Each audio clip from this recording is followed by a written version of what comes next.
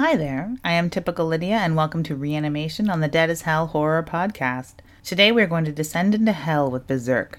Because this is such a sprawling and involved franchise, I'm going to kind of blend my review and concern the series and OVAs as one body of work to save time. The original series ran from October 1997 to March 1998. The OVAs, known as Berserk, the Golden Age Arc 1, 2, and 3, is a retelling of that series. The Egg of the King came out in February 2012, followed by The Battle for Doldrey in June 2012, and The Advent, which I will certainly focus on because it is the most horrific of the group, came out in February 2013. They are done by Studio 4 Degrees Celsius, or Studio 4C, who you may know from Steam Boy, some Batman Gotham Knight, and Detroit Metal City. Due to a clash of taste between purists and style fans, there's a lot of criticism of the animation and CG styles used in the recent feature-length series, but really it doesn't look too bad. Characters having robotic features is the main complaint, but there are way worse examples of this in many other anime. It is not hitting motion comic levels of static cells, so I can't complain. The animation of the original series is as smooth as could be attained at the time. Colors are medium, neither too bright or too muted, and very pleasing overall. The level of detail is middling as well. These were done by Oriental Light and Magic, famed for the Pokemon series, as well as Wedding Peach and a Guyver installation. Gotta love Guyver. All these are very indicative of their anime style. At 25 episodes, it is a good marathon watch, and while not streaming officially, you can check YouTube or Viz or order the Box of War box set from AnimeWorks. Berserk reminds me of the kind of 80s animation that would give me a wicked headache in grade school. And as rough as the title song is, I loved it. And again, it reminds me of garage bands that gave me wicked headaches in high school. Now that would be Tell Me Why by the Pen Pals. It's a song that will stick in your head. The closing theme, Waiting So Long by Silver Fins, is much better with a slow, calm acoustic dirge. Beautiful stuff that serves as a balm to the violence you've just been given over to. Exactly what an end theme is supposed to do. I can't recall the songs from the OVA, but they were oddly not as remarkable as the music used in the original series. However, the sound design for the contemporary feature-length installations is far better. The first episode is a good introduction to the main character, Guts, a rogue mercenary. It works well to plunge you into the mystery surrounding Guts, his skills, and his alliances. It also takes away from the relative yawn of the first half, and shows a young Guts operating much the same way as the older Guts we first met, with only shorter hair and a much smaller sword. The second bit of the second episode contains some classic underworld and horrific imagery, with Guts being pinned on a pile of skulls and encountering the Skull Knight for the first time. Basically, the whole anime arc opens with Guts having a really, really big sword made and donning the armor of the Black Swordsman he has become. Then we fall into the story of how he became the Black Swordman. As a young sword fighter, he was noticed by the leader of the Band of the Hawks, Griffith. Within time, he came to serve Griffith and was paired up with his female commander, Kazka. This is the basic love-hate triangle of the story if there's one to be had. Guts becomes Griffith's right hand as he climbs the social ladder. He pisses off pretty much everyone he comes in contact with, from demons to the monarchy. After he and the Hawks have reached their pinnacle of success, for example, killing everyone they come across, Guts leaves the band. He's helped Griffith in whatever way he felt he owed him, and his service tenure is closed. Simple as that. After a bit of pissing and moaning, Guts leaves. Griffith finally pisses off everyone that is left alive and is thrown in prison and tortured impossibly for what seems like an eternity. He is stuck in kind of a Chateau d'If place governed by a Martin Lomax kind of guy, so fans of the Count of Monte Cristo and Human Centipede 2 can have these worlds collide. Meanwhile, Guts has it out with Kazka in some of the strangest fugitive naked cave-dwelling shit I've ever seen. He not only then returns to rescue Griffith, but returns to restore the Hawks to the former glory as an army. This all backfired horribly, as not only has Griffith's mind deteriorated terribly under torture, he's always been a complete snake anyway. Not to mention, he's imbued with supernatural power of the God Hand. These are 5 angel demon types that make up the Hand of God. But once the series ends up in hell proper, you see there's no real God there that we would recognize as such. Demons. They're demons. They're definitely demons. I found it wasn't made entirely clear in the anime, nor in the OVA, as I suspect, like some anime, they rely on the success of the manga to fill in the blanks for people. From the Berserk Wiki, we have a little cheat sheet on the God Hand. God Hand are a powerful group of 5 reality-warping angels, or demons, each corresponding to a finger or thumb, directly below the idea of evil in power and authority. All of them were originally humans who were chosen by the idea of evil to serve its purpose of giving reason for humanity's suffering. They each possessed and used a crimson behelit, like the one Griffith used, in order to transcend their humanity. It is unknown whether there are 5 crimson behelits or whether it's the same one that came to each of these humans in turn. The God Hand using corpses to manifest into the world during the incarnation ceremony. The God Hand can't take corporeal form in the mortal plane. If they do appear in the mortal plane, it is a construct formed by whatever is at hand, like golems and stuff like that, I'm assuming.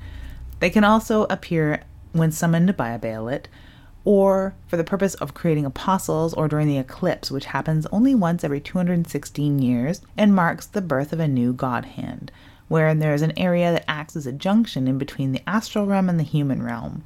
After the world transformation, they can now manifest in the physical plane without the need of a constructed avatar. So they'll be able to just go from this plane where they're creating the God Hand after it's created during the eclipse and be able to just be themselves, be their demonic little selves here on planet Earth. I guess that's the goal. They don't want to be trapped or have to come here in the form of rock, tacky tape, or blankets, or whatever they have at hand to make their avatar. I wouldn't want to make an avatar out of, office supplies. Jeez. Anyway, for what purpose? Destroying the world, I suppose. Having hell on earth, gathering souls and carcasses with which to construct face mountains and more God Hands, maybe? I'm not that sure what they want to come here for. Some of the demons, which are supposed to be 5 angels, are reminiscent of Cenobites. Having the 5 angels summoned by amulets is similar to the Lamarchand box. The entrance of the Cenobites is pale in comparison to the entrance of the God Hand, though. The God Hand relies on astrophysical occurrences, involves an eclipse and a massive inescapable rift between hell and reality. The Cenobites are kind of free agents in comparison. There are many Clive Barker-type comparisons here: Hellraisers, Tortured Souls, In the Hills, the Cities, and more if you watch close. In fact, Attack on Titan reminds me a lot of In the Hills, the Cities. If you were to fast forward to the final episode, for the visual payoff alone, it's worth it. Scenes of hell straight from an Escher and Clive Barker-inspired land of wall-to-wall death and blood serve as a backdrop for a desperation that our heroes have succumbed to. Amazing monsters and a slick kind of perfection to the end of the story works waiting through 25 episodes, though you'd have to be pretty into the story to endure. It is steeped in male warriors fighting. It's not fueled 100% on sausage power. Apparently the rapes and disembowelings were tame when compared to the manga, and I wish it hadn't been, as that would have been way more interesting to me than the control triangle happening between the 3 main characters, Guts, Griffith, and Kazka. While Berserk may have not enjoyed such a wide appreciation among horror fans, it would be another good entry for fans of action, such as Fist of the North Star and Ninja Scroll. Now, the movies set out to do it all over again, but in a shorter delivery with less censorship constraints. The third installation is really the siren song for horror fans. Berserk, Golden Age Arc 3, The Advent, the third act of the third OVA, is where it all gets really, really good. Griffith has a moment that sparks a cataclysmic eclipse and plunges his estranged army, including Guts and Kazka, into hell. Comparing it to the original run, it's hard to pick a favorite, as the original hell, while not as visual or visceral, held a deeper terror, one contained in the mind and the unseen, where everything in the OVA is spattered on screen. Some of the highlights of the OVA are the vast amounts of blood. It's really over the top, and I loved every minute of that.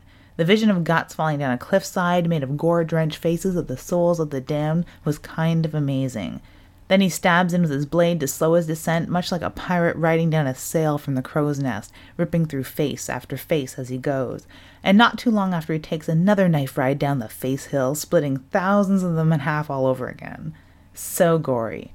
You get to see more of that in the OVAs than you do in the series, as the fight scenes are on a much larger scale, and the amount of blood spilled, limbs and torsos flying increases tenfold. Even from the beginning of the Advent, images of the emaciated and nearly dead Griffith are the stuff of nightmares. If you were creeped out by Zelda in Pet Sematary or the Starved Man in Seven, you will get squicked out by Griffith.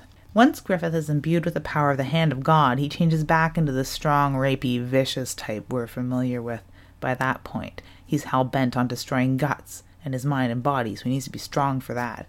Jealous rage much? Guts' sword has always been bigger. There's even a scene of a naked Guts holding his massive sword like a giant cock, in case you didn't quite get the parallel. All in all, while not horror proper, Berserk is a classic hell ride. In between an epic saga with huge, morally driven battles, you get rapey, vile backstories and blood and blood and more blood. I make it sound alright, but honestly I had to really reach to enjoy this entirely. It's just not my thing. The story was too rich, yet the character is not very compelling. Guts is too gruff. Considering his backstory, that makes sense, but if you're taking it just on the delivery model of the anime alone, Guts is too gruff. Kasuga's too girly. She's a girl, that's understandable, but she's not warrior material. It's hard. It's a reach for me. And Griffith, well, I liked Griffith. I like Griffith a lot. If this sounds like your thing, start with the anime, which really lets the story sit with you a little longer as it unravels. If you'd rather get straight to the spatter, skip off to the third OVA and let it fly. If there's something bloodier out there that you think I should watch, let me know on Twitter at Typical Lydia, or Tumblr, Reddit, Instagram, wherever you hang out online. This has been Reanimation on the Dead as Hell Horror Podcast.